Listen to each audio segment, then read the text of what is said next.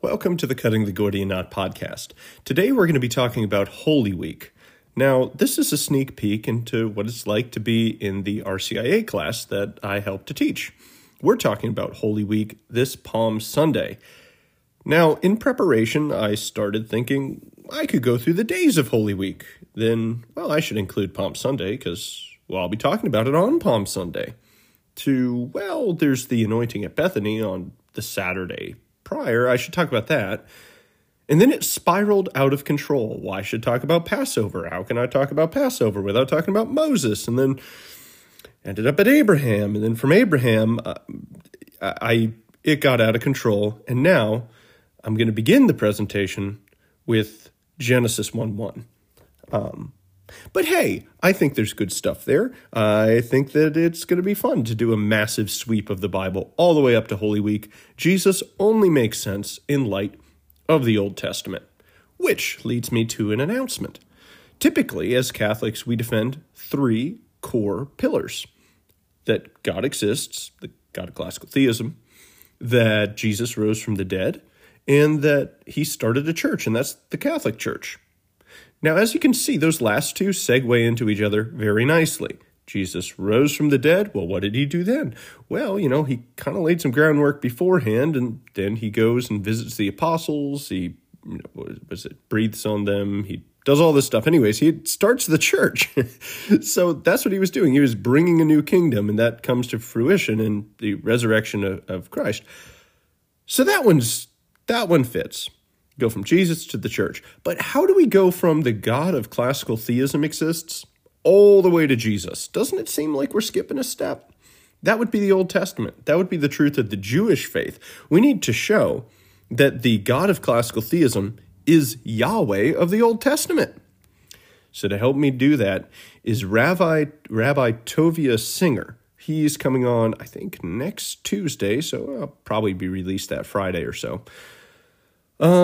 And he's going to help me out on that one. I think he's going to have some interesting things to say. Obviously, we agree about plenty of things, but he seems pretty knowledgeable. He's debated William Lane Craig. He's on national Israeli radio over there. So, yeah, I'm looking forward to it. Should be a fun fellow. All right, well, without any further ado, let's jump into the talk. Let's learn about Holy Week. In the beginning, God created the heavens and the earth. Now, Scripture records this done in 7 days. Now, does that mean that there were 7 literal days? That we should take this as a scientific statement about the origin of all things and their chronology? I would contend no. And although many people certainly believe this, the church today, the magisterium, would suggest that's not the proper reading. And instead, it seems to support the scientific consensus that the universe is old, as is the earth, as is the life which slowly evolved on earth. Now, you'll notice that this might be contrary to what a lot of Protestant groups might think, that this is indeed meant to be literal. Well, here's the difference. The Catholic Church is very much in support of science. After all, it invented the university system. It has in its ranks some of the greatest scientists of all time. For instance, some may oppose evolution, but it was a Catholic priest who invented the science of genetics. Some people may oppose the old universe and the Big Bang, but the Big Bang theory was invented by another Catholic priest, George Lemaitre, who even convinced Einstein that it was true. The Church is not afraid of science. In a sense, it began science. It started the university system, as I said, and that birthed all sorts of different diverse sciences that we enjoy today. I like to say that the universe is Catholic. And this is why saints like St. Francis refer to the sun as brother sun and the moon as sister moon. So let's jump over to the Garden of Eden. Oh, you know what? I told you guys were guinea pigs for this. I'm seeing how long-winded I am, how long this will take, so talking it out here on the podcast. I want to point something out about these 7 days. So, day 1, everything begins. Day 2, there is no sun and moon appearing in the sky. In day 3, is when life begins. So, reflect on Holy Week. We have beginning in darkness. We have the coming of the light into the story. We then have the light is gone. And we have darkness. That's like a Holy Saturday, darkness. And then on Easter, the third day, what happens? Life appears on the earth. So even from the very earliest texts we have in Scripture, there's something that hints towards the darkness and light, the emergence of life on the third day. There's something that is telling us, something of Christ that is telling us, and from the very beginning. But let's jump over to the Garden of Eden. Here we're presented a story that describes our first parents, that describes the fall of man. It describes our relationship with God and how it was broken. But what we're going to focus on is how it describes the priesthood of mankind. Because Adam was a priest. He had dominion over the whole earth, and his job was to order all things in a proper hierarchy with God at the top. And of course, as we know, he failed. And when he failed, we call this the original sin. Now, the original sin is not something that everybody is guilty of because somebody else sinned. Not quite. Scripture says that in no way will God hold the sins of the Father against the Son. So we are the sons and daughters of Adam and Eve. We are not guilty for their sin. However, Scripture also says that the sins of the father will affect their sons to the 10th generation. And of course, 10 being a stand-in for a very long time. And that's what we do see. It's not the guilt of their sin. It's the effect of their sin. And the effect of their sin was to make as default a separation from God. You see, that's what being kicked out of Eden means. It means they went from a place of communion to outside of the place of communion. Now, as baptized believers, we are baptized into Christ. Christ, well, he's a lot of things in this story, but one of them is he is the new Eden. He is the new creation. He is, as we'll see later, the promised land. So when we get baptized into him, we get baptized into the family of God, into the very Trinity itself in the person of Jesus Christ. So we enter back into Eden because Eden is the place of special communion between God and man. And today, that place is called Jesus Christ, who is fully God and fully man. Now, before the golden calf debacle, where upon bringing the tablets of stone down Mount Sinai, Moses finds terrible idolatry at the base of the mountain by the people of God. Prior to that, the priest was the father of a family. And that continues to an extent today, where if you are a father, you have a priestly role on behalf of your family. Now, Adam was the father of the first family. And that's one of the reasons why we would say that he is a priest. But when Adam fell, it wasn't just him and Eve and any other humans who happened to be around at the time that fell, but it was everything. All of creation fell. So tell me, why would that be? Well, we touched on why the church believes it's in harmony with science a little bit earlier, but let's explain. When we learned of common evolutionary descent, what that tells us is that mankind is part of a family, that all living things are one giant extended family. What does theology say? It says that when Adam fell, the high priest of all creation, all things fell. It also tells us that you have to be part of the family to be that priest. So, there's the harmony. In order for all things to have fallen, he had to be related, part of the family of all other creatures. And he is. We know this from science. But that's not all. See, Scripture says that the rocks cry out the greatness of our God. Well, what was Adam made out of? What are we all made out of? Well, the dust of the earth. We say that there's some type of genesis of life on earth, that the earth, the minerals, the chemicals of earth generated the first life, and that's the material from which we all draw to be. So how do the rocks cry out the greatness of our God? Well, to an extent, in you and I, we are made of rocks. We are made of minerals and dust and things that we are drawn from in the earth. But that's not all. Scripture says the stars reveal his glory. Well, where did the earth come from? Well, the earth came from an exploding star. And some of this material, through gravity, all got bound up in one spot and eventually cooled and became earth. So you are made of stardust, and you can reveal the glory of God. So yes, stars do in their own way. Yes, planets do in their own way. But they also do it through the priesthood of mankind, of which Adam was the first. And we'll hit a little bit more of that later. So, in the fall of man, we sinned against God. And some would say that it seems like a small sin.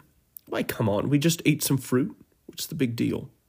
But here I want to present a principle. I presented it elsewhere in the episode on hell, I think actually twice. And that is, the gravity of the sin is proportional to the dignity of the one offended. Give an example. If you punch a tree, no real sin there, kind of weird, but not a sin.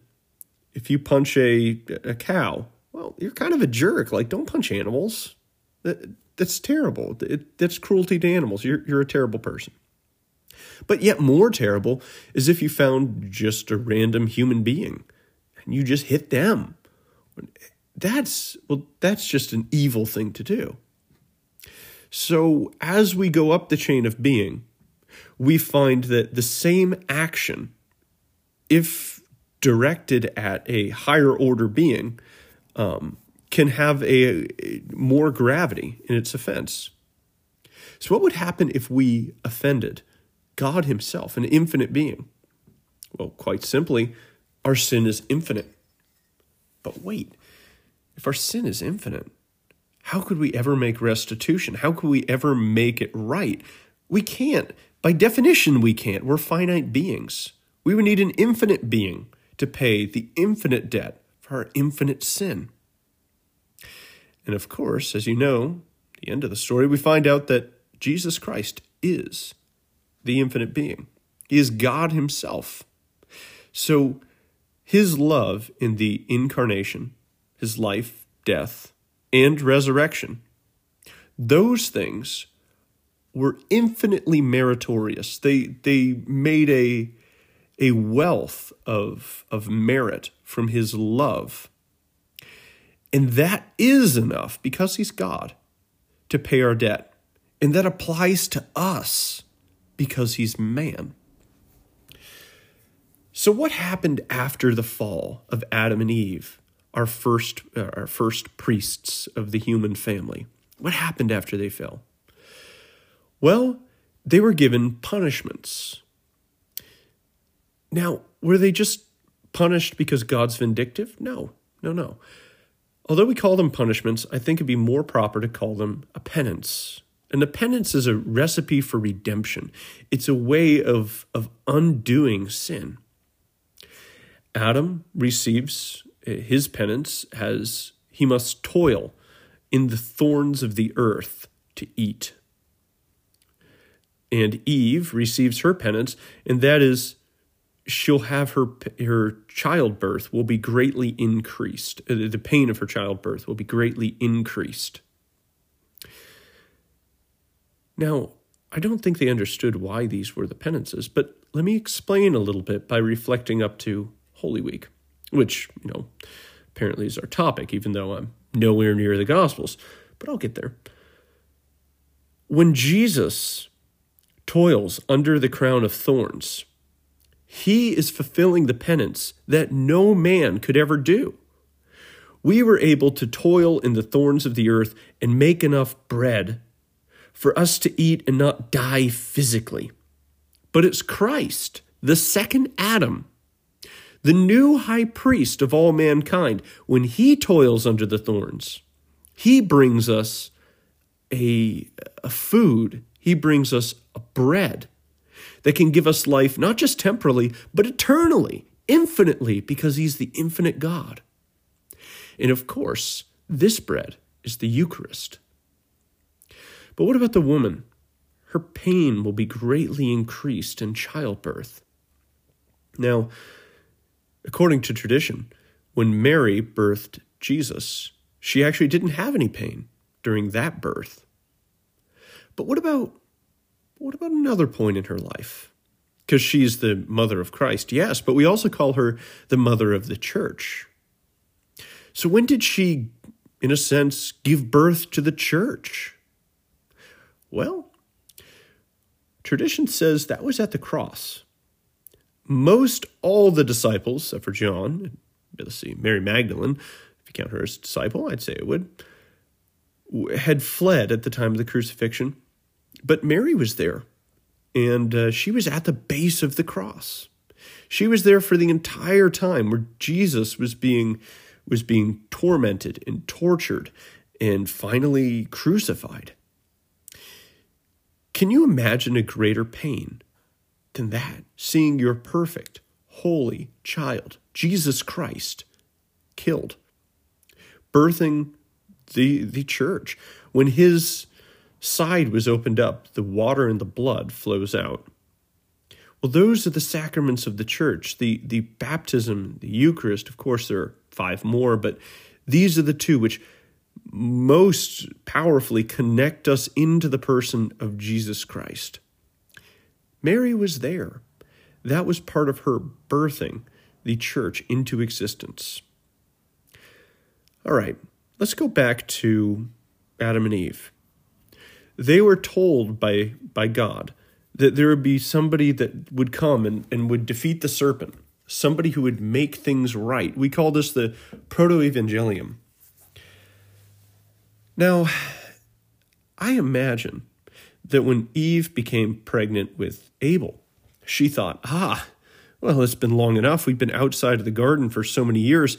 This must be the person who's coming. This has got to be this Messiah figure, the one who's going to defeat the devil, the one who's going to get us back at Eden. Well, Abel is a type of Christ. He was born. He offered correct worship to God, even when his brothers did not. And he was killed. He was a holy person, but he was killed after offering right sacrifice. The problem is he didn't rise again. Well, he will in the end of time. But they watched him die, and it seems like death had won. So imagine the lack of hope that you would have if you were them. God made this promise. He thought it was Abel, but it wasn't. So let's fast forward from that depressing scene. Let's get to Abraham. Lots of things in Abraham's life, but let's talk about 2. One, the call of Abraham. It says, leave your homeland and come and go to a place that I will show you. Well, at that point, Abraham was like 75 years old. All of his friends, all of his family, his whole life was there. I think in the land of Ur. I know, strange name. He would have named it something different, but maybe it was cool back then. So he decides that he's going to follow God. He's going to have faith in what God has said. And he's brought to what will become the promised land after leaving everything else. And a covenant, that's the other part I want to talk about. A covenant is struck between him and God. It's a very strange scene. He cuts all these animals into parts, and he lays them on either side. And before he walks between them, he's put into a deep sleep. And this pot and this torch, which represent God, goes through them instead. Now that is a strange scene for sure. And what this meant was, in the olden days, if you cut up these beasts and you lay them on either side, you're saying, I'm making a covenant, and if either one of us fail to fulfill the terms of the covenant, then let us be torn apart like these animals are. Let that be a picture of what should happen to us. But notice, God doesn't let Abraham walk through. He doesn't let him take that upon himself. Instead, you know who walks through? God alone. What God is saying here is that, yes, you will reach the promised land. Yes, I promised that. And you know what? Abraham, you might not be able to fulfill your part of the covenant, but I'm going to do both parts of the covenant for you. And that's what God does in the person of Jesus Christ. God is faithful to bring about our redemption. And we deserved to be torn apart for our disobedience.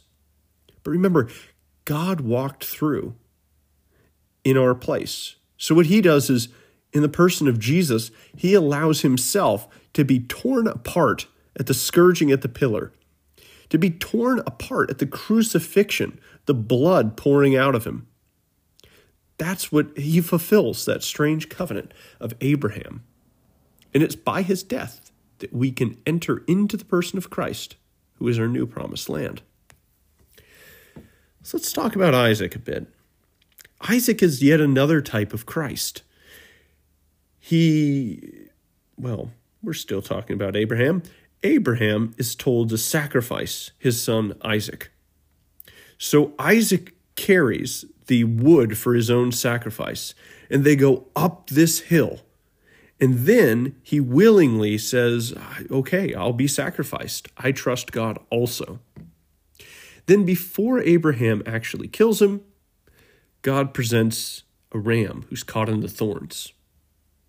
So this should be pretty clear how it mirrors what's going on in Holy Week. Jesus, like Isaac, is sinless, innocent.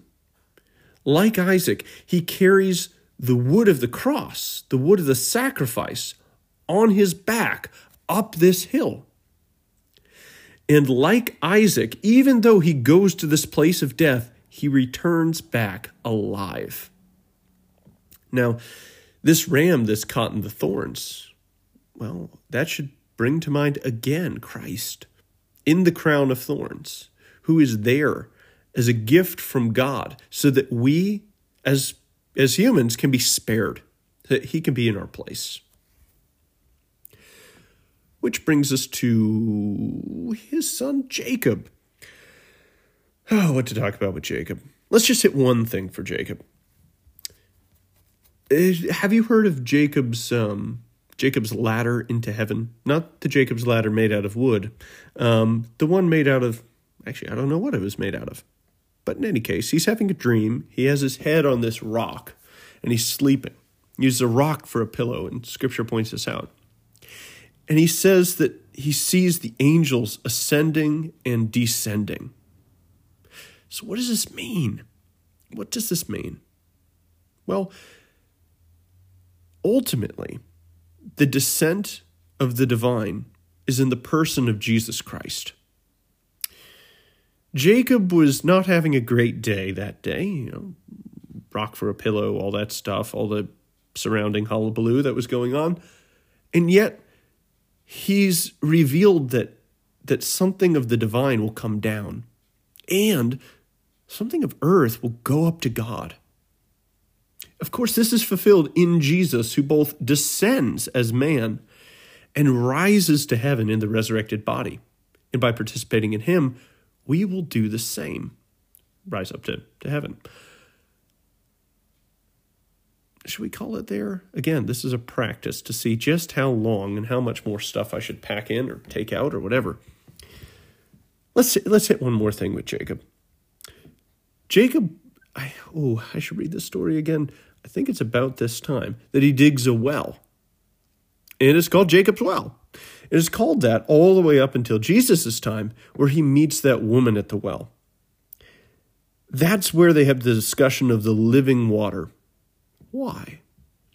Well, Jacob was in a desert. Jacob needed water. Jacob was taken from death to life through this well. Well, Jesus says, well, I'm the source of living water. He becomes Jacob's well, that place in the desert that can give life. That'll become a little bit more important later on. Let's move on to Joseph. This one I could talk all day about. Oh, goodness, what should we cover here? Let's just talk about the resurrection-like typology. So he's betrayed for 20 pieces of silver, 30 pieces in Jesus' day. That's inflation for you. He descends into the earth. In Joseph's case, he's put into a pit and then later is found to be alive. And his brothers say, our brother who is dead is alive.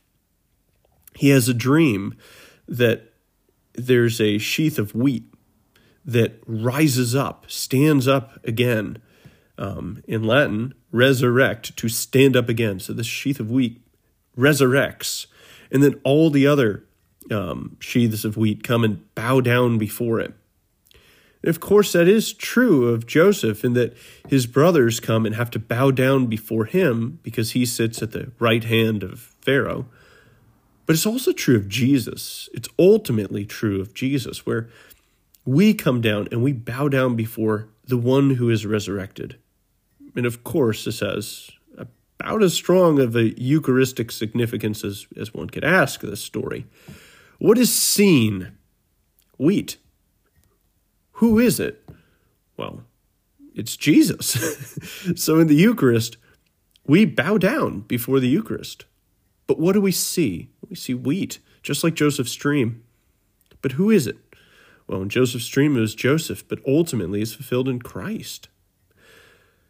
And of course, when Joseph ascends to this place next to Pharaoh, he sends bread from the storehouses of the king in order to save his people from death.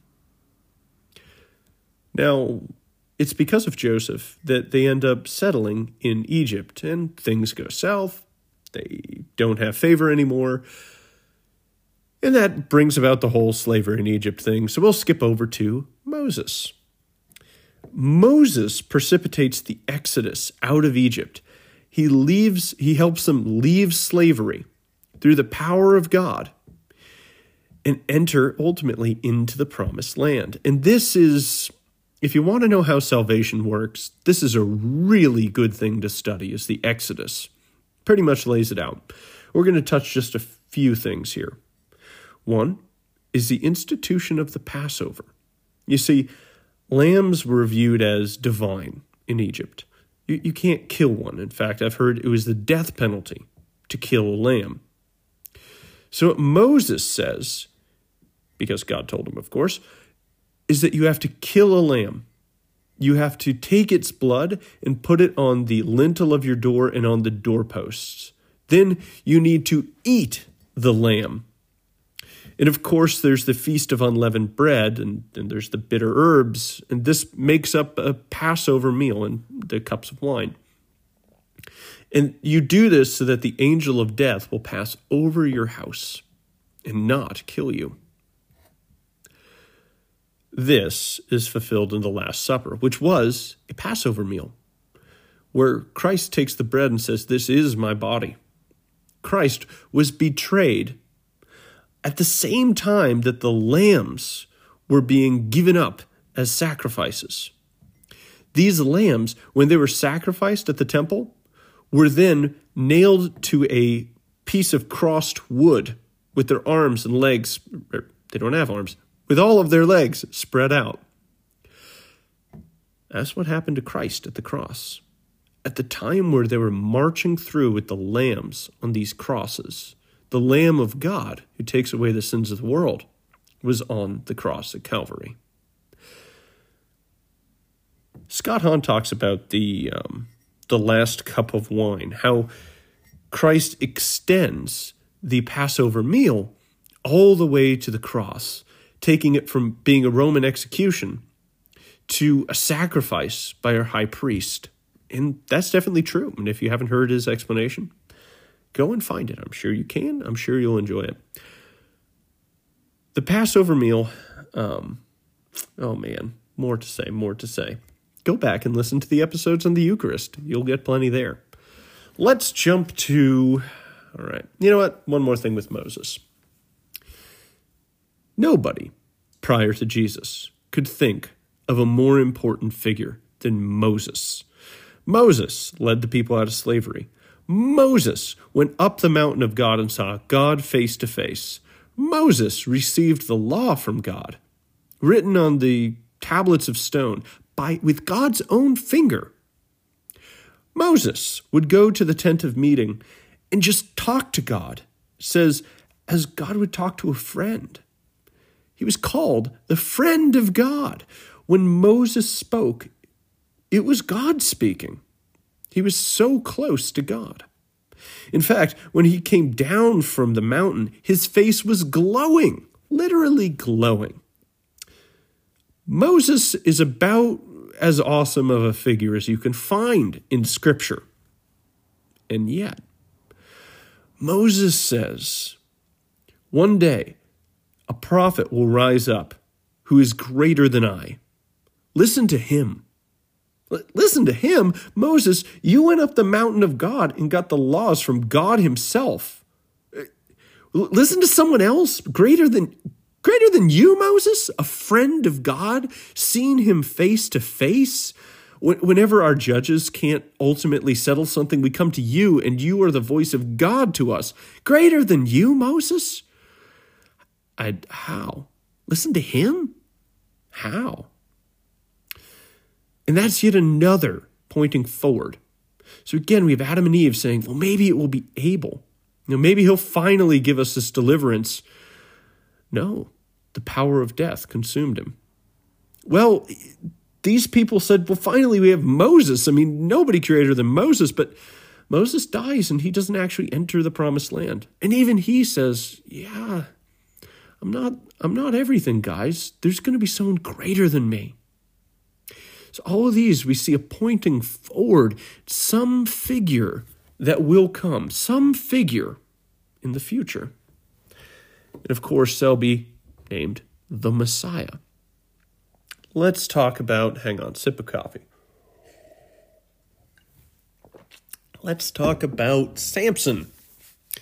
I have promised to do an entire episode on Samson. I've promised to do an entire episode on many things. And we will get around to it one day, I hope. But Samson is a type of Christ for a variety of reasons. One is, it says that the Spirit of God causes him to want to marry this Philistine Gentile woman.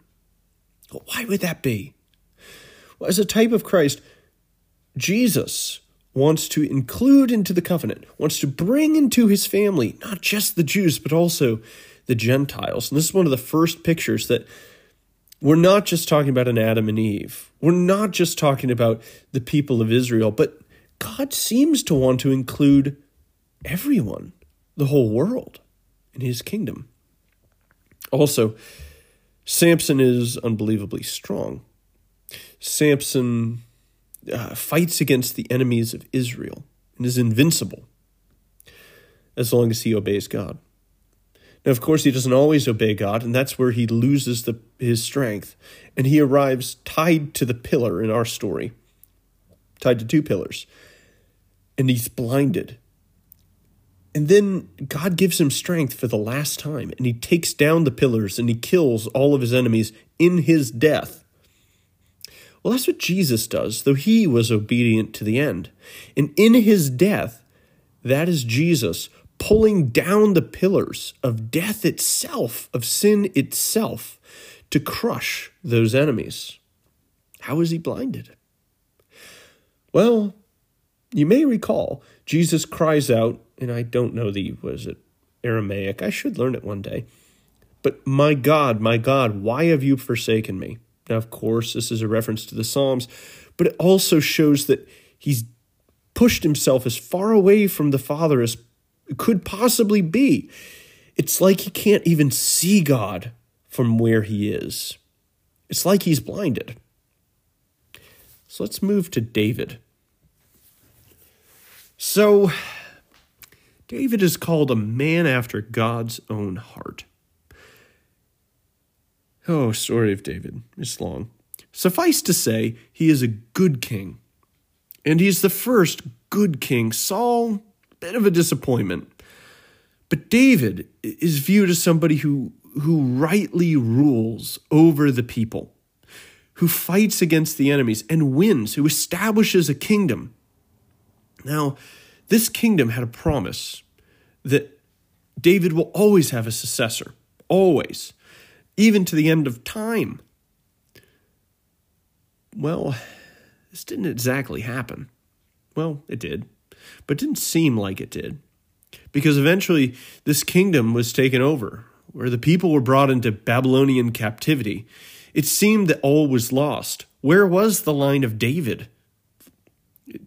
Was God false? Were we wrong? Was this not really God's kingdom? Well, I'd point you to the genealogies. Let's see, in Matthew, where all of the ancestors, not all of them, many of the ancestors of Jesus are named. If you're familiar with Roman numerals, you'll know that they use letters to represent numbers. For instance, I is 1, V is 5, so you use them interchangeably. Well, the same is true with Hebrew, so some of their letters are also their number.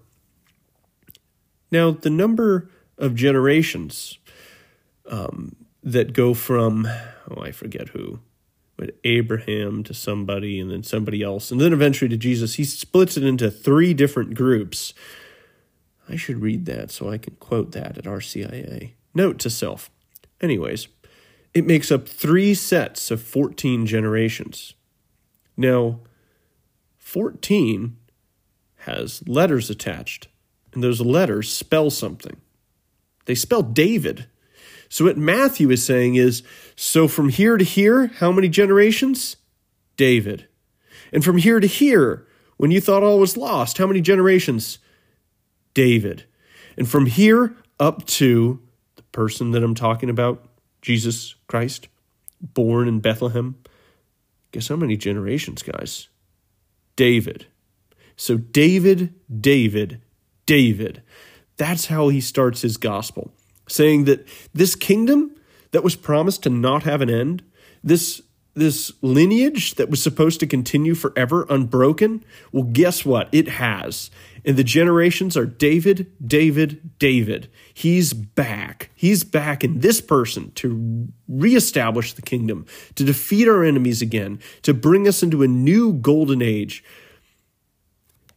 But I think I moved too fast. We need to hit somebody else. Ezra, and Nehemiah. Remember I said that after David, we eventually have this captivity prior to the 1st century when Christ comes on the scene. Now, during this time, a good king comes into power in Babylon. Oh, I forget who it is. Darius? Not Darius. Somebody. Anyways, a good king comes in and says, you know what? Jewish people, you can, or Israelite people, Hebrew people, there you go. There's the upper, lower kingdom. I think you just say Hebrew to cover them both. You guys can go back to your promised land. You guys can rebuild your place of worship. In fact, I'll fund it for you. Have fun, kids. So they do. They go back. And they face resistance. The people who see them coming are not happy. This was their land for hundreds of years. I don't care that it was before that your ancestors' land. Good night. Stop coming into our country. Stop trying to build your temple and acting like this whole place is yours. Understandable, I suppose. But nevertheless, under fierce resistance, they rebuilt the temple, which is a massive undertaking.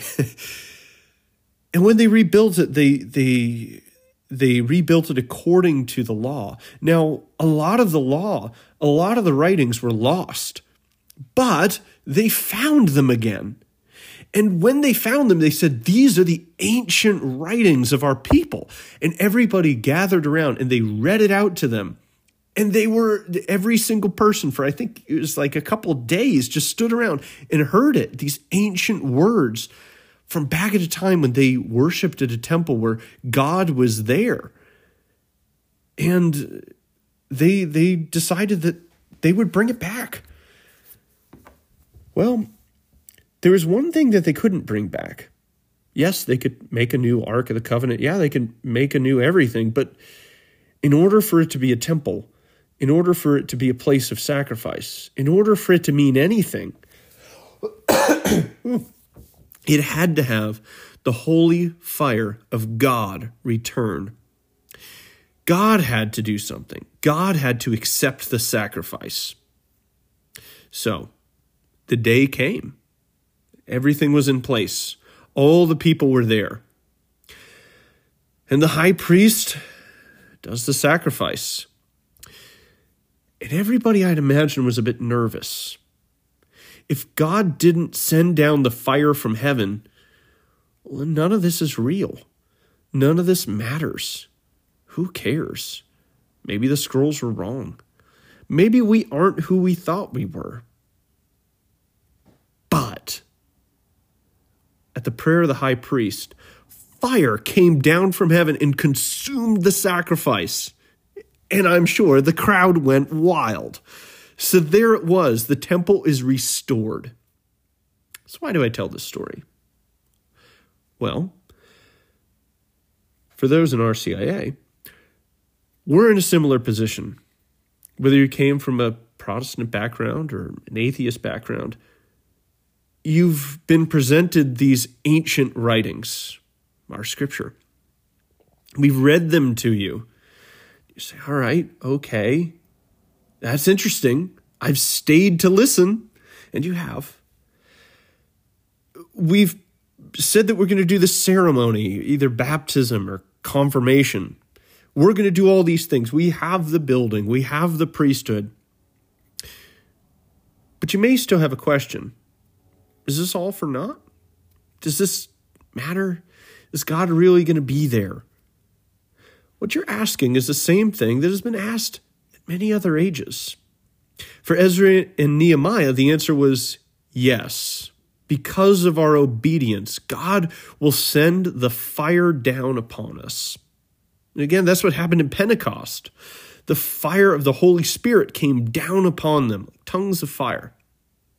And that is what the church promises you on Easter. That the Holy Spirit, the very fire of God, will come upon you because you have been obedient to his call.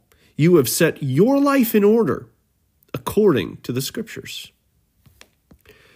So let's move on a little bit.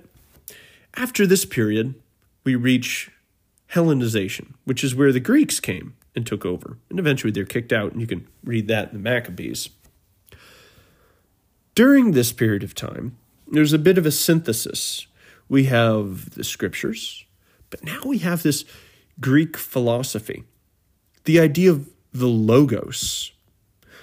And we have a new rabbinic idea that there's two powers in heaven, like two Yahwehs.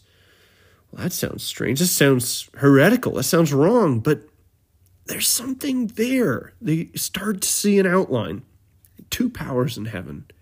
This Logos created the world. Maybe the Logos is the second power. And of course, during this time, they realized that the prophecies of the Messiah are coming very soon. And this is the stage that we have set. We have a synthesis of tradition and reason. We have the idea of a Logos, this other Yahweh. We have the prophecies that are just about ready to come true. It's the first century. We should be expecting the Messiah any time. And of course, there are many claimants, and some of them were killed. I think some were even crucified. And when they died, well, nobody believed them anymore because they're dead. Remember, Abel, he died. Well, that's not the Messiah. Moses, well, I mean, he led the people out of Egypt, but he died. Abraham, he died. Noah died. David, he died. Solomon, he died. Elijah, well, he went up in the fiery chariot. But, hey, anyways, bad example. But you get the point. We see time and time again, if death wins, that's not the Messiah. So that's the stage. We talked about the David in the Gospels. Let's get to, let's talk about Mary. Remember when God was talking to Eve, he says, the seed of the woman will crush the head of the serpent, something like that. Well, what on earth does that mean? There's not such thing as the seed of a woman. But in the virgin birth, this is revealed that out of Mary is drawn the very material that creates Jesus Christ. Now, what king was it? Was it Hezekiah? Some king. The prophet says, hey, ask of God a sign. Make it as great as the heavens, as deep as the seas. And he goes, no, I'm not going to test God. It's, it's cool. Reveals his lack of faith. Though he's trying to put a religious veneer on it. And instead, this prophet says, fine, God chose for you. A virgin will give birth. Well, the sign that's long awaited is Mary, the virgin who gives birth. The seed of the woman who will crush the head of the serpent, well, that's Jesus. And it's her body given to Christ so that Christ can become our sacrifice and give his body to the rest of us. There are plenty of other parallels with Eve and the Ark of the Covenant, but I digress. Okay, so then Christ has his ministry, all of these things. Let's get to Holy Week finally. Well, not quite. So the Saturday before Palm Sunday, there's a scene where this super expensive perfume is broken. It's nard, whatever nard is, and it's poured on Jesus. It anoints him for his death. Now Judas says, well, why did you do that? I mean, that was really expensive. That was a year's wages. We could have sold that and just given it to the poor.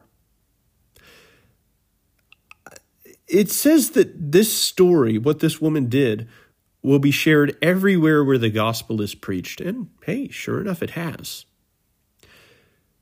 What this is, it's telling us a variety of things, but one of them is we're meant to contrast what this woman does with what Judas does. She happily, joyfully gives of the most expensive things that she has to make Christ more beautiful. She gives to God the things which are valuable to her. But what does Judas do? Well, it says that he holds the money bag and he would steal from it.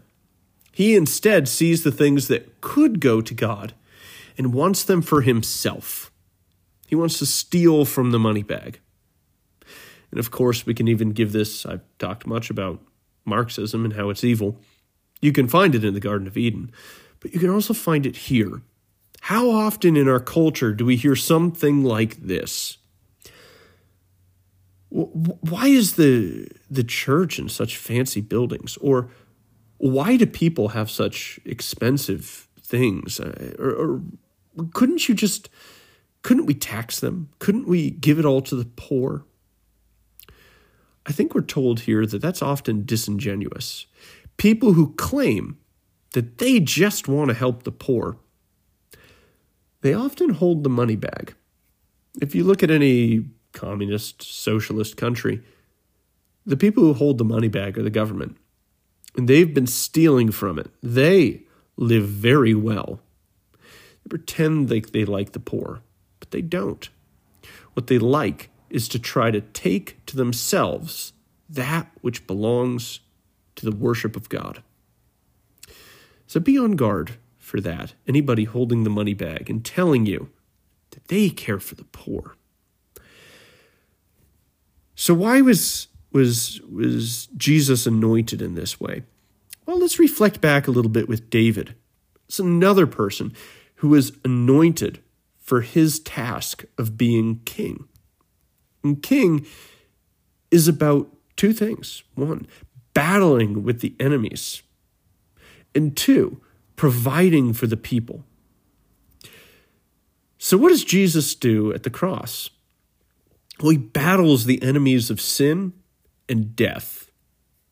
What else does he do? Well, the other kingly role.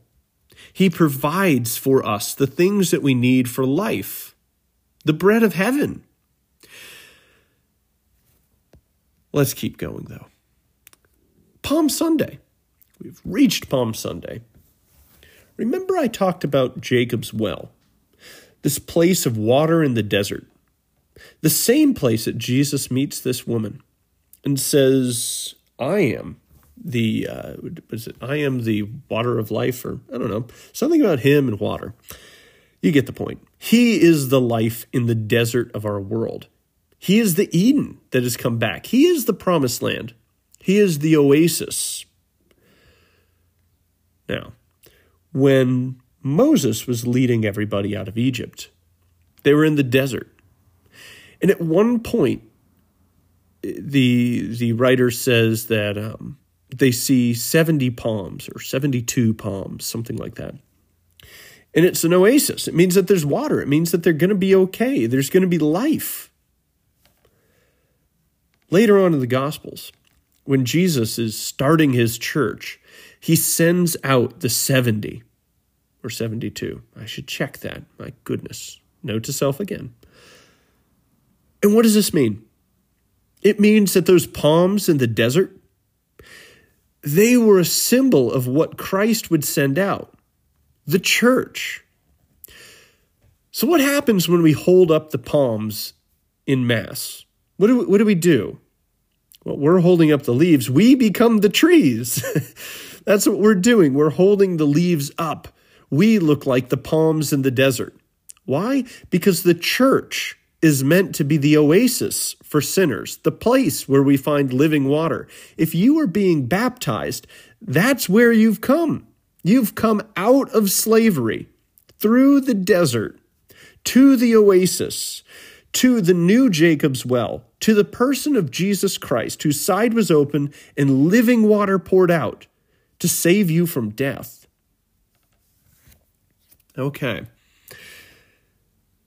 The reason they were holding these palms, hang on, let me check just how long I've been yattering on. Oh my goodness. All right, cool. Let's take a brief break here. We're up to 53 minutes, and then we'll be back, and we're going to talk about the ways that we invite God into our lives, what we do when we see Jesus.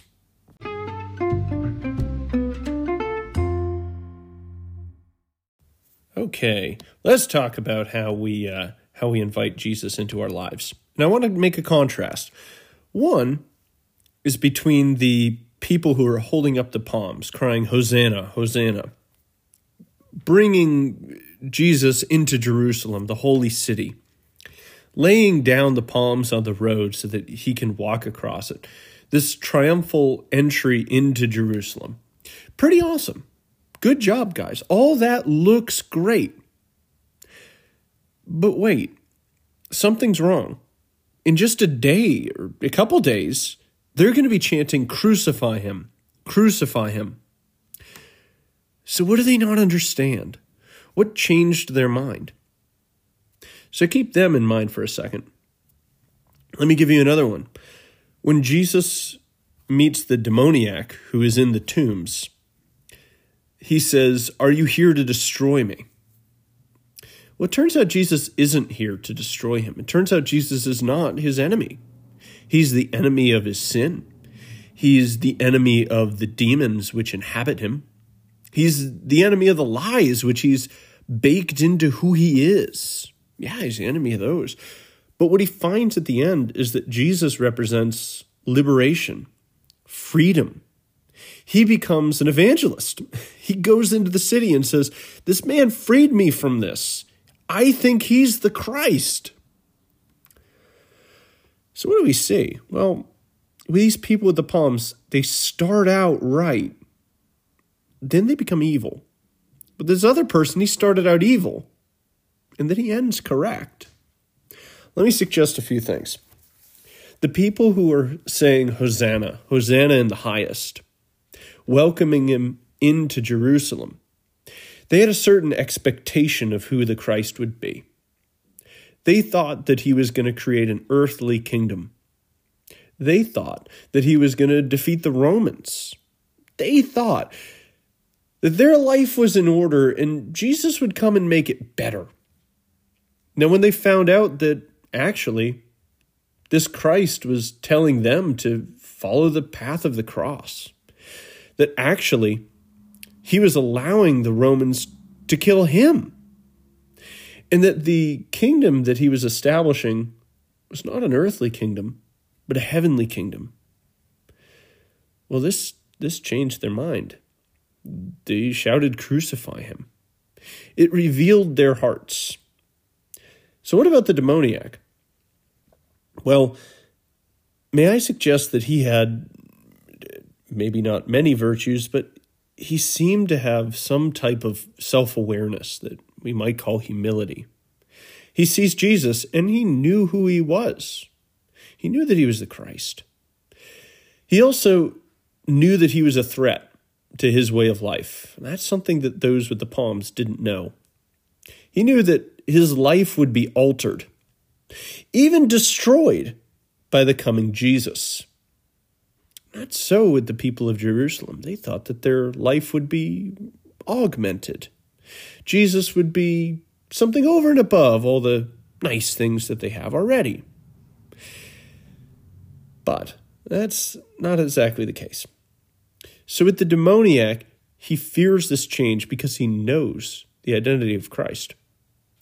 And then when he's freed, he goes from the place of death to the place of life, from being alone to being in community. Again, contrast that with the people in the palms. They start in a place of community. They're all out on the streets. They're all holding these palms. They're all doing the same thing. And then we see a scattering.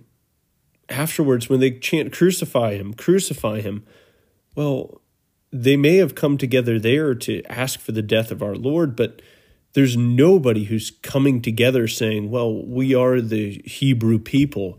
We are the new earthly kingdom." No, that whole idea was shattered. They realized that, I guess we're Romans. And that's what they did. They asked Rome to do their dirty work. So this identity as a common people was shattered, and it's reduced to just an identity of protesters to Rome, for Rome to then bring about what they now wished, for them to turn on their God. I'm sure we could go more into this, and I think I have at one point. I don't remember. It's in an episode. But let's leave it there, that we need to look at what each person got right, what each person got wrong. The demoniac was wrong that he would be destroyed. No, only his sins would be. But the people of Jerusalem were wrong that nothing would change and Jesus would give them only more wealth and plenty. They were wrong about that. The truth? Well, it's a little bit of both. That the plenty, the wealth, the joy that Christ brings, well, that is the way of the cross. That happiness is the virtuous life. They're the same thing. We know from Thomas Aquinas and other saints that the moment of Christ's greatest joy was on the cross. And that's where ours is too. In the midst of suffering. And that when God comes into our life, he will change it. And it will hurt. But it's in that suffering that we'll find our greatest joy. So after Palm Sunday, we have, let's see, after that would be the Passover meal that he celebrates with his disciples in the upper room. Let's let's focus on a few things here. We've had a Eucharistic theme that has followed this talk, and let's continue it. When he holds up the bread, he says, "This is my body." That's a revolutionary statement. That is not what you say in a Passover meal. If you can imagine the disciples, who are all Jewish families, of course, they're used to the father of the family saying the prayers that they had said for hundreds of years. And yet Jesus, he breaks from this. He, as the father of this family, shows that there's something more that the Passover was revealing. That death itself, well, we avoid this by being joined into the very body of Christ. Now, often John 6 is used to speak of the Eucharist, and of course it should be.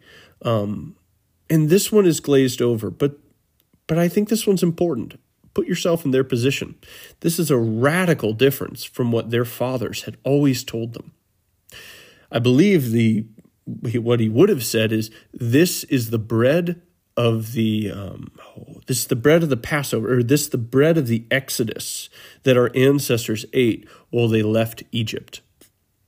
I should ask Rabbi Tovia what exactly you pray, or what exactly you say at that time. He will know. But that's true, isn't it?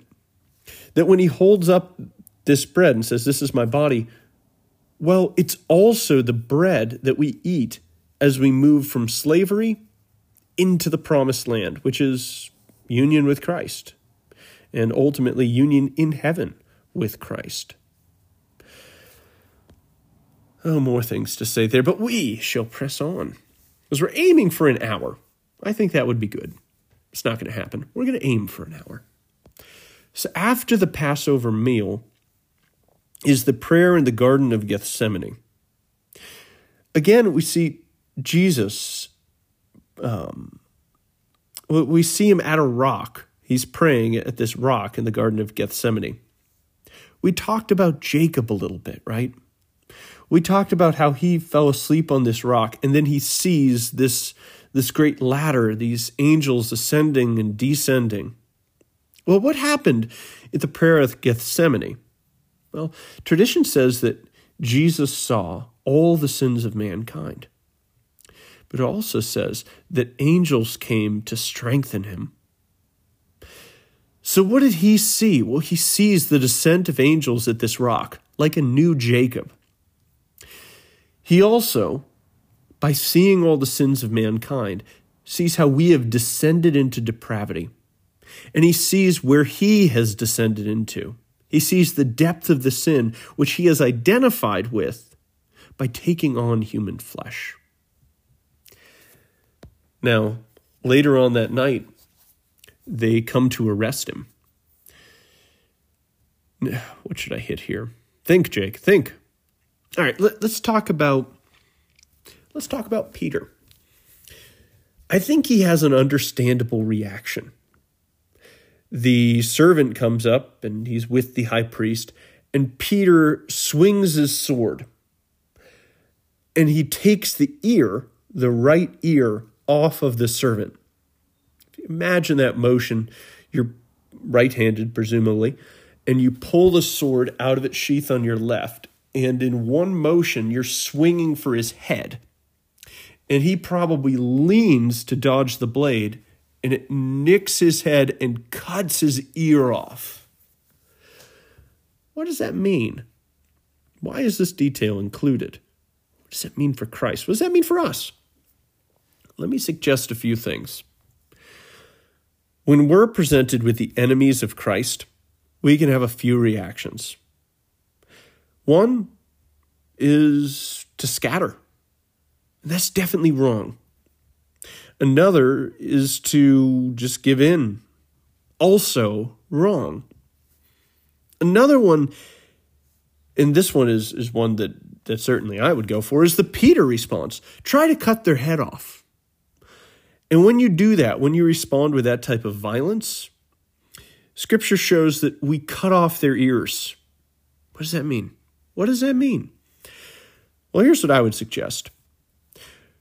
When we see people who are enemies, maybe in the culture it could be, the Marxist hordes that I bang on about, people who seem to be very antithetical to the gospel. When we respond with violence, when they try to come and take our Lord from us, when they try to come and assault the things that we love, and we seek to kill them, to do violence to them, what we end up doing is removing their ears. That means they can never hear us again. That means that they can't ever have the gift of faith begun in them. Because Scripture says that faith comes by hearing, and hearing by the word of God. So I think this is a call that no matter the betrayal of us by our culture, no matter the assaulting that our enemies may do against us and even our Lord, we are never to respond in a way that will cut the ears off of our enemies, because God does not delight in the death of the wicked, but instead wants all to come to repentance. That's what we should want. Let me suggest one more thing here. If you read, I think it's Levitical law, when you become a priest, you are marked on your thumb and you are marked on your right earlobe also with the blood of the sacrifice. This is how you can join the priesthood. You can become a priest. Well, if this is the servant of the high priest, I don't know, maybe he could have been a priest himself one day. But what Peter did was he removed his right earlobe. He removed the possibility of him becoming a priest. I think that's another effect of what happens when we respond with violence, with vengeance, is we take away other people's ability to join into the priesthood of all believers. So after this, Jesus is brought before Pontius Pilate.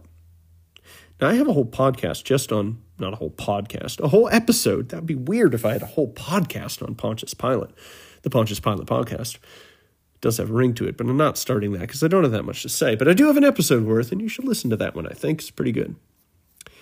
He appears as kind of a sympathetic figure. He doesn't want Christ to be crucified. I think a lot of us can identify with that.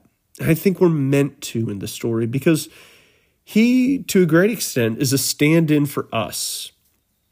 Where maybe we're not the demoniac who just rejects Christ and thinks that he's there to destroy us. Maybe we're not the people of Jerusalem who totally misunderstand him and think that he's just there to kind of bless what we're already doing. Maybe we're Pontius Pilate, somebody who finds him interesting, somebody who doesn't want to see anything happen to him, but at the same time just doesn't have the courage to use his power to oppose the mob, to go against the social consensus. I think that's where a lot of us are.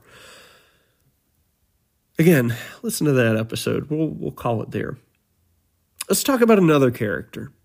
So Caiaphas, the high priest at the time, he says some words that I think we should kind of dwell on.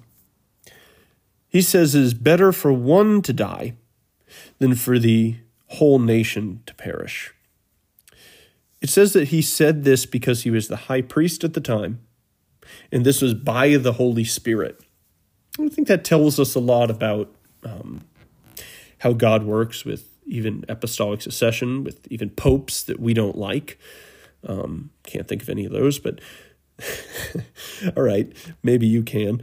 That even when our leadership, even when our pope is dreadfully evil, I'm not saying this one's dreadfully evil, but certainly Caiaphas was, the Holy Spirit can still speak. Even if they don't intend for the right thing to be spoken, even if they intend a different meaning, they can still speak truly. That's what John tells us. And it's true that it's better for one to die than the entire nation. And that was fulfilled, obviously, with Jesus. Though I'd say that this kind of has another meaning that relates to us. Oftentimes, we think of our salvation in more Protestant terms, us and God, a personal relationship with Jesus Christ. And that's true, and we should think of it that way. But it was never just personal. It was never just Adam, then in another garden, just Eve. No, they shared one common place. They had communion with God, but they had communion with other. When we look at our old life, when we look at the life of sin that many of us have embraced for many years, and to an extent even today, we have to realize that it's living that life which breaks us from God and neighbor. And it is better for the old man, as Paul would put it, to die than for the whole nation. I think that means that to follow Christ's footsteps means to recognize that our sin affects others. It's not just us and Jesus. It is us, others, and the three persons of the Trinity, for that matter. So we ought to die to ourselves, not just for our own salvation, but because it affects everyone else. Now, the crowds that chanted, "Crucify him," also shouted something else. They said, "Release Barabbas." I talk a little bit about this Barabbas character in recent episode, The Three Languages of Politics, which you wouldn't think had commentary on that, but apparently that section of scripture got in there. And I point out that Barabbas' name is Jesus Barabbas. So the crowd literally has a choice between two Jesuses. Jesus Barabbas was a thief. He was also a revolutionary. What does that tell us? Well, that Jesus is like our first parents, Adam and Eve. They were thieves. The fruit of that tree wasn't theirs. It wasn't theirs to take, so they were thieves. They were also revolutionaries. Revolutionary is one who looks at the power structure, specifically a properly ordered, God-ordained power structure, and decides that they're going to be violent against it. They want to assert their power over what God has presented as just authority, the revolutionaries. That's also what happened at the tree. Well, God is just doing this to stifle us. God doesn't want us to be like him. Why, if we stole from him, we could be in the place of God. That's a temptation that all of us have. That's somebody that we often release in our own lives, is the one who says, I'm the standard of good. I'm the standard of evil. I decide what's right and wrong. That's the wrong Jesus. The right Jesus is not a revolutionary. Instead, he doesn't fight against the rulership of Rome, or even Caiaphas the high priest. Instead, he upends the entire system through radical love, self-sacrifice, something that has nothing to do with theft. When you self-sacrifice, you're giving the greatest gift you can possibly give to others. When you're a thief, you're taking from others. When Christ went to the cross, it was an act of obedience. But when Barabbas and all of us choose to make ourselves the standard of right and wrong, that's an act of disobedience. Now, I was recently having a conversation where somebody was talking about contraception and how they didn't really want to be Catholic because they just didn't know how they could accept that teaching. And I relayed a story to them about my own conversion, where a good friend of mine said, Jake, do you really believe everything the Catholic Church teaches? I thought about it, and there was a Bible right there, and I said, well, I picked up the Bible, and I said, do you believe everything the Bible teaches? And he said, well, yes, of course. I asked, well, do you know everything the Bible teaches? Well, no. Do you understand everything the Bible teaches? Well, no. And I could have gone on and said, do you follow everything the Bible teaches? And all of us fail. So the answer is no. But he said, yeah, but I understand it's the authority. I said, well, that's what I see the church as. So I don't know where I was going with that. Thus I practice on you guys. should probably do the other way around because more people listen to this than RCIA, but I don't see you, and you don't send me enough emails, so, well, you seem like nobody at all. Just talking in my pillow fort to my iPad. Maybe that's all I'm doing. I don't know. Where was I? I thought that delay would allow me to get my train of thought back. I should edit this out, but it's too many buttons to push. All right. Back to the two Jesuses. So we don't want to release Barabbas. We don't want to be revolutionary. There we go. We don't want to be revolutionaries, right? We don't want to enter the church saying, I want to upend things. We don't want to enter the church saying, I want it to conform to my standard. Instead, the path of Jesus is saying there is right authority, and I will obey it. And for us, finite beings, that means not always understanding things. And that means recognizing that when we fail, we confess. We'll become humble before God.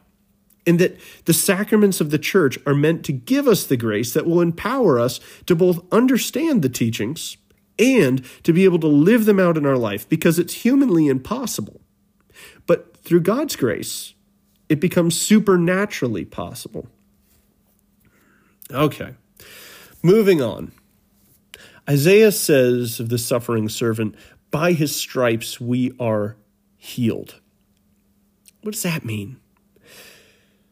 Well, at the pillar, Christ is beaten and flogged and whipped, and his skin is literally pulled off him. Incredibly painful, I'm sure. But let's go back to the Garden of Eden. When Adam and Eve sinned, they covered themselves with the fig leaves. And by the way, have an episode on the fig tree. It, I believe, was the tree of knowledge of good and evil. I have a number of reasons, some of which are in the episode, many of which are, but I have more. Just read one today. But they cover themselves with these leaves, and that's not a sufficient covering. The things that we make for ourselves will never cover our sinfulness, will never be able to bring us back into communion with God and man. It's not possible. So what God does is he takes, I believe, two sheep, two sheep, whatever, and he sacrifices them, and he takes their skins, and he makes them garments out of the sheep. So what does God do with the original sin of Adam and Eve? He takes the skin of the sacrifice and gives it to them as a covering. And this actually becomes, according to, I think, Jewish tradition, the clothes of the priesthood. It's believed that the skins, which are referenced, or the clothes, I think it says skins, that are referenced by Noah, were these skins passed down from Adam. They were the original high priestly garments. It was how we came before God, clothed in this skin. So by his stripes we are healed. What does that mean? It means that Christ is restoring the priesthood of all believers and this special ministerial priesthood which is present in the church that he established. And he does that by giving as a sacrifice his own skin, his own, what we would call it the personae Christi. So when a priest says the absolution in confession, he's standing in the place of Christ. What does that mean? Does it mean he replaces Christ? No. It means he does what Adam did. He does what Noah did. It means that he has the skin of Christ. He's in the person of Christ.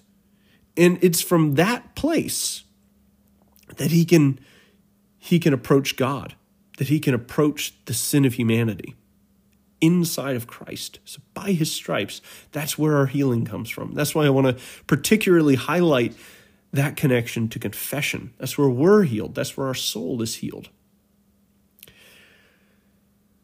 So after this, he carries the cross up to the top of the mountain. And we talked about how that mirrors what Isaac did. It mirrors many other places. But I want to point out that And this isn't the first time that he was carrying these heavy beams of wood. After all, he was a carpenter. His father was a carpenter, worker of some type, but we believe that he was some type of woodworker. He probably, for his earthly father, carried a lot of beams of wood.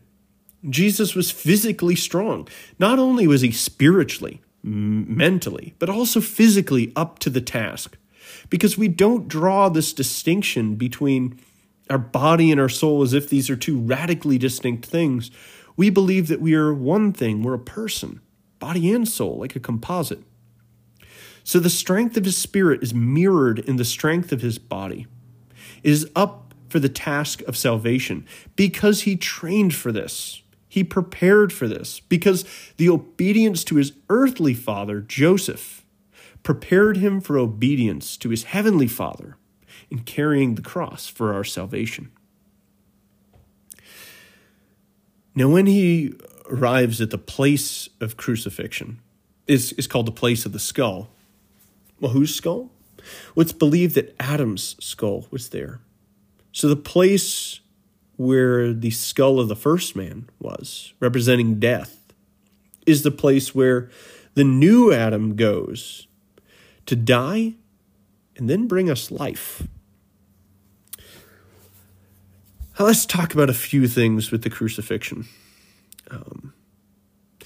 One is where Mary was. We talked about Mary a little bit before. She's at the base of the cross.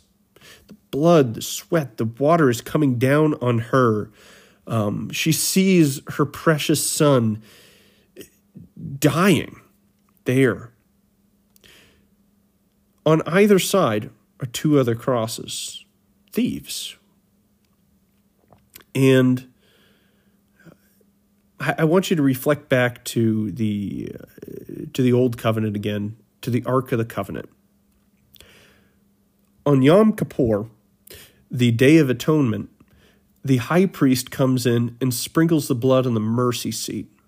The mercy seat is at the very top of the Ark of the Covenant, is supported by the Ark of the Covenant. And to either side, there are cherubim with their wings spread out. So what do we see here in this scene? Well, there is Jesus, the mercy seat, the very place of atonement for all of mankind's sins. What's supporting it? What's right underneath the mercy seat? What's the Ark of the Covenant? Mary, who's later seen in Revelation as the Ark of the Covenant. Well, what's to his right and what's to his left?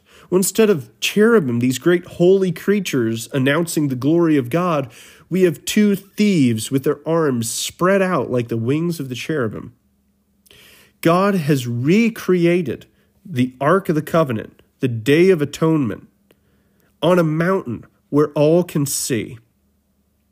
And it's at that point that the veil that separates God and man is torn.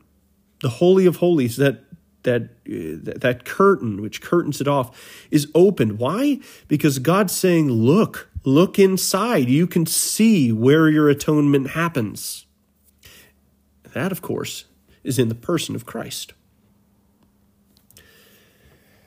We talked a little bit about his last words, my God, why have you forsaken me? And if I think there's a few other important ones, and we could talk all day about just his last words, and there's people who do. Let's say, which one should we? Let's pick one. How about I thirst? What does that mean? Now, there's a number of things he did say from the cross, but we have to remember it's quite limited. He would literally have to push himself up off the nails in order to breathe. And at that point, that's the only point that he can speak. And he says, I thirst. Is this a detail just about how thirsty Jesus was? No, I don't think so.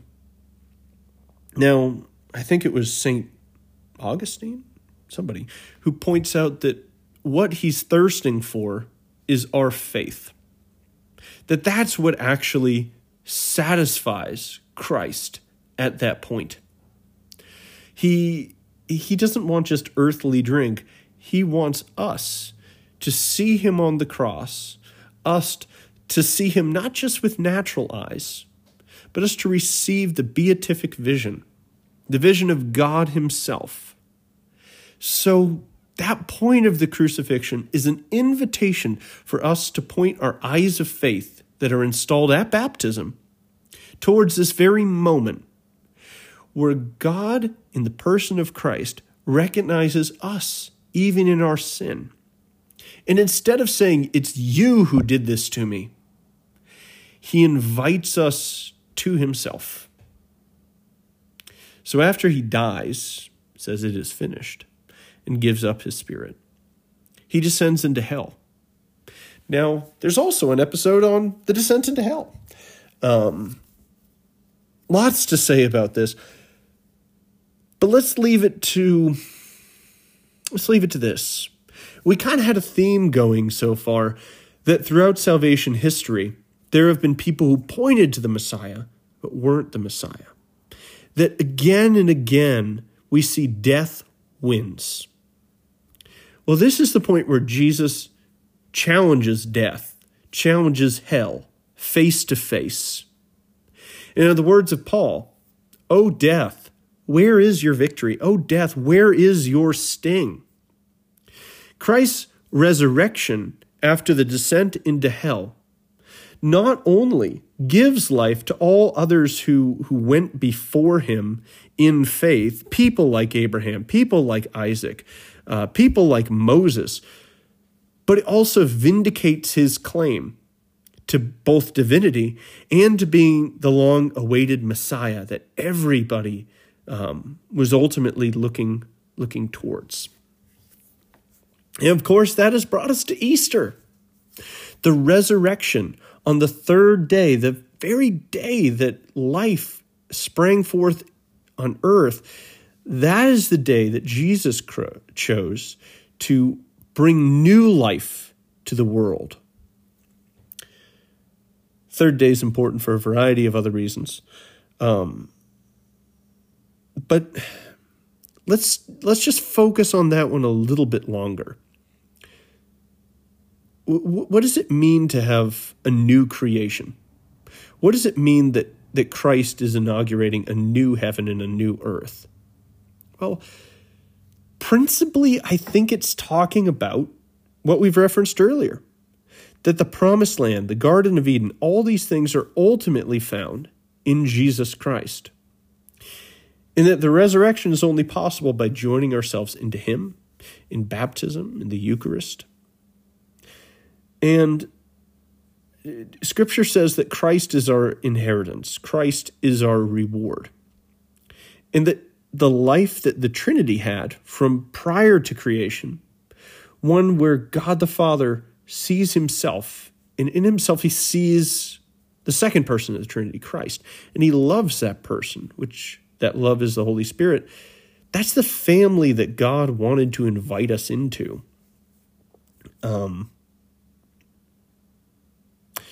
Oh man, I want to go to a variety of places, problem of evil, things like that, but I think we're going to have to cut this short. We're already way too long. Thank you for being the guinea pigs. I think we could talk about the appearances briefly. That's what happens right after Easter. What would you say if you met with your disciples, people you trusted, people who you loved, and people who fled at your moment when you needed them most to support you? Well, actually twice. Once they fell asleep in the Garden of Gethsemane, and then when you get crucified, they pretty much all run away, except for John. Good job, John. Well, if I came back and saw them after being resurrected, I'd be a little mad. I'd say, "Hey, you guys, guess what? I'm back. I did all this stuff for you. I told you I would rise again. You didn't believe me." Maybe you'd come back with punishment. But that's not what happened. When Christ appeared to his disciples, his words were peace.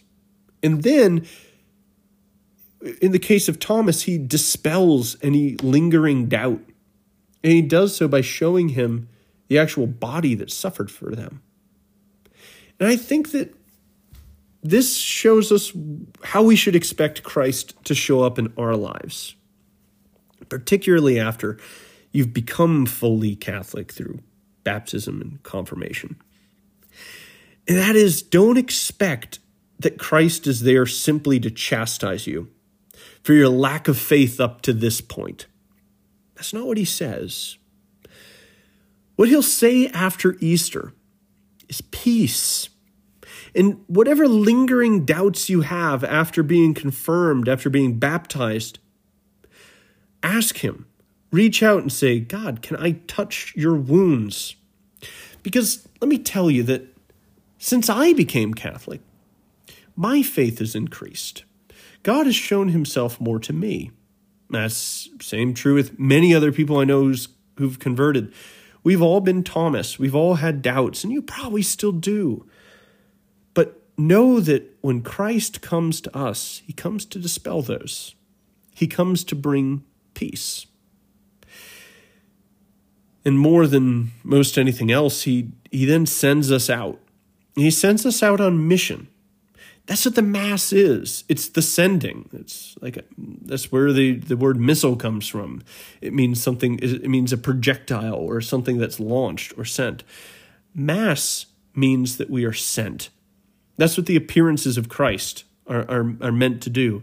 It's meant to send us to preach the gospel, the evangelion, meaning the good news of the great victory.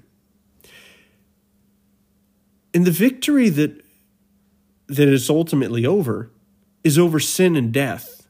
And that's what we've been trying to show by going from the very beginning all the way till now, is that up until the resurrection, death always won. We had great warriors against it, Moses and David and Solomon, but ultimately they were all killed.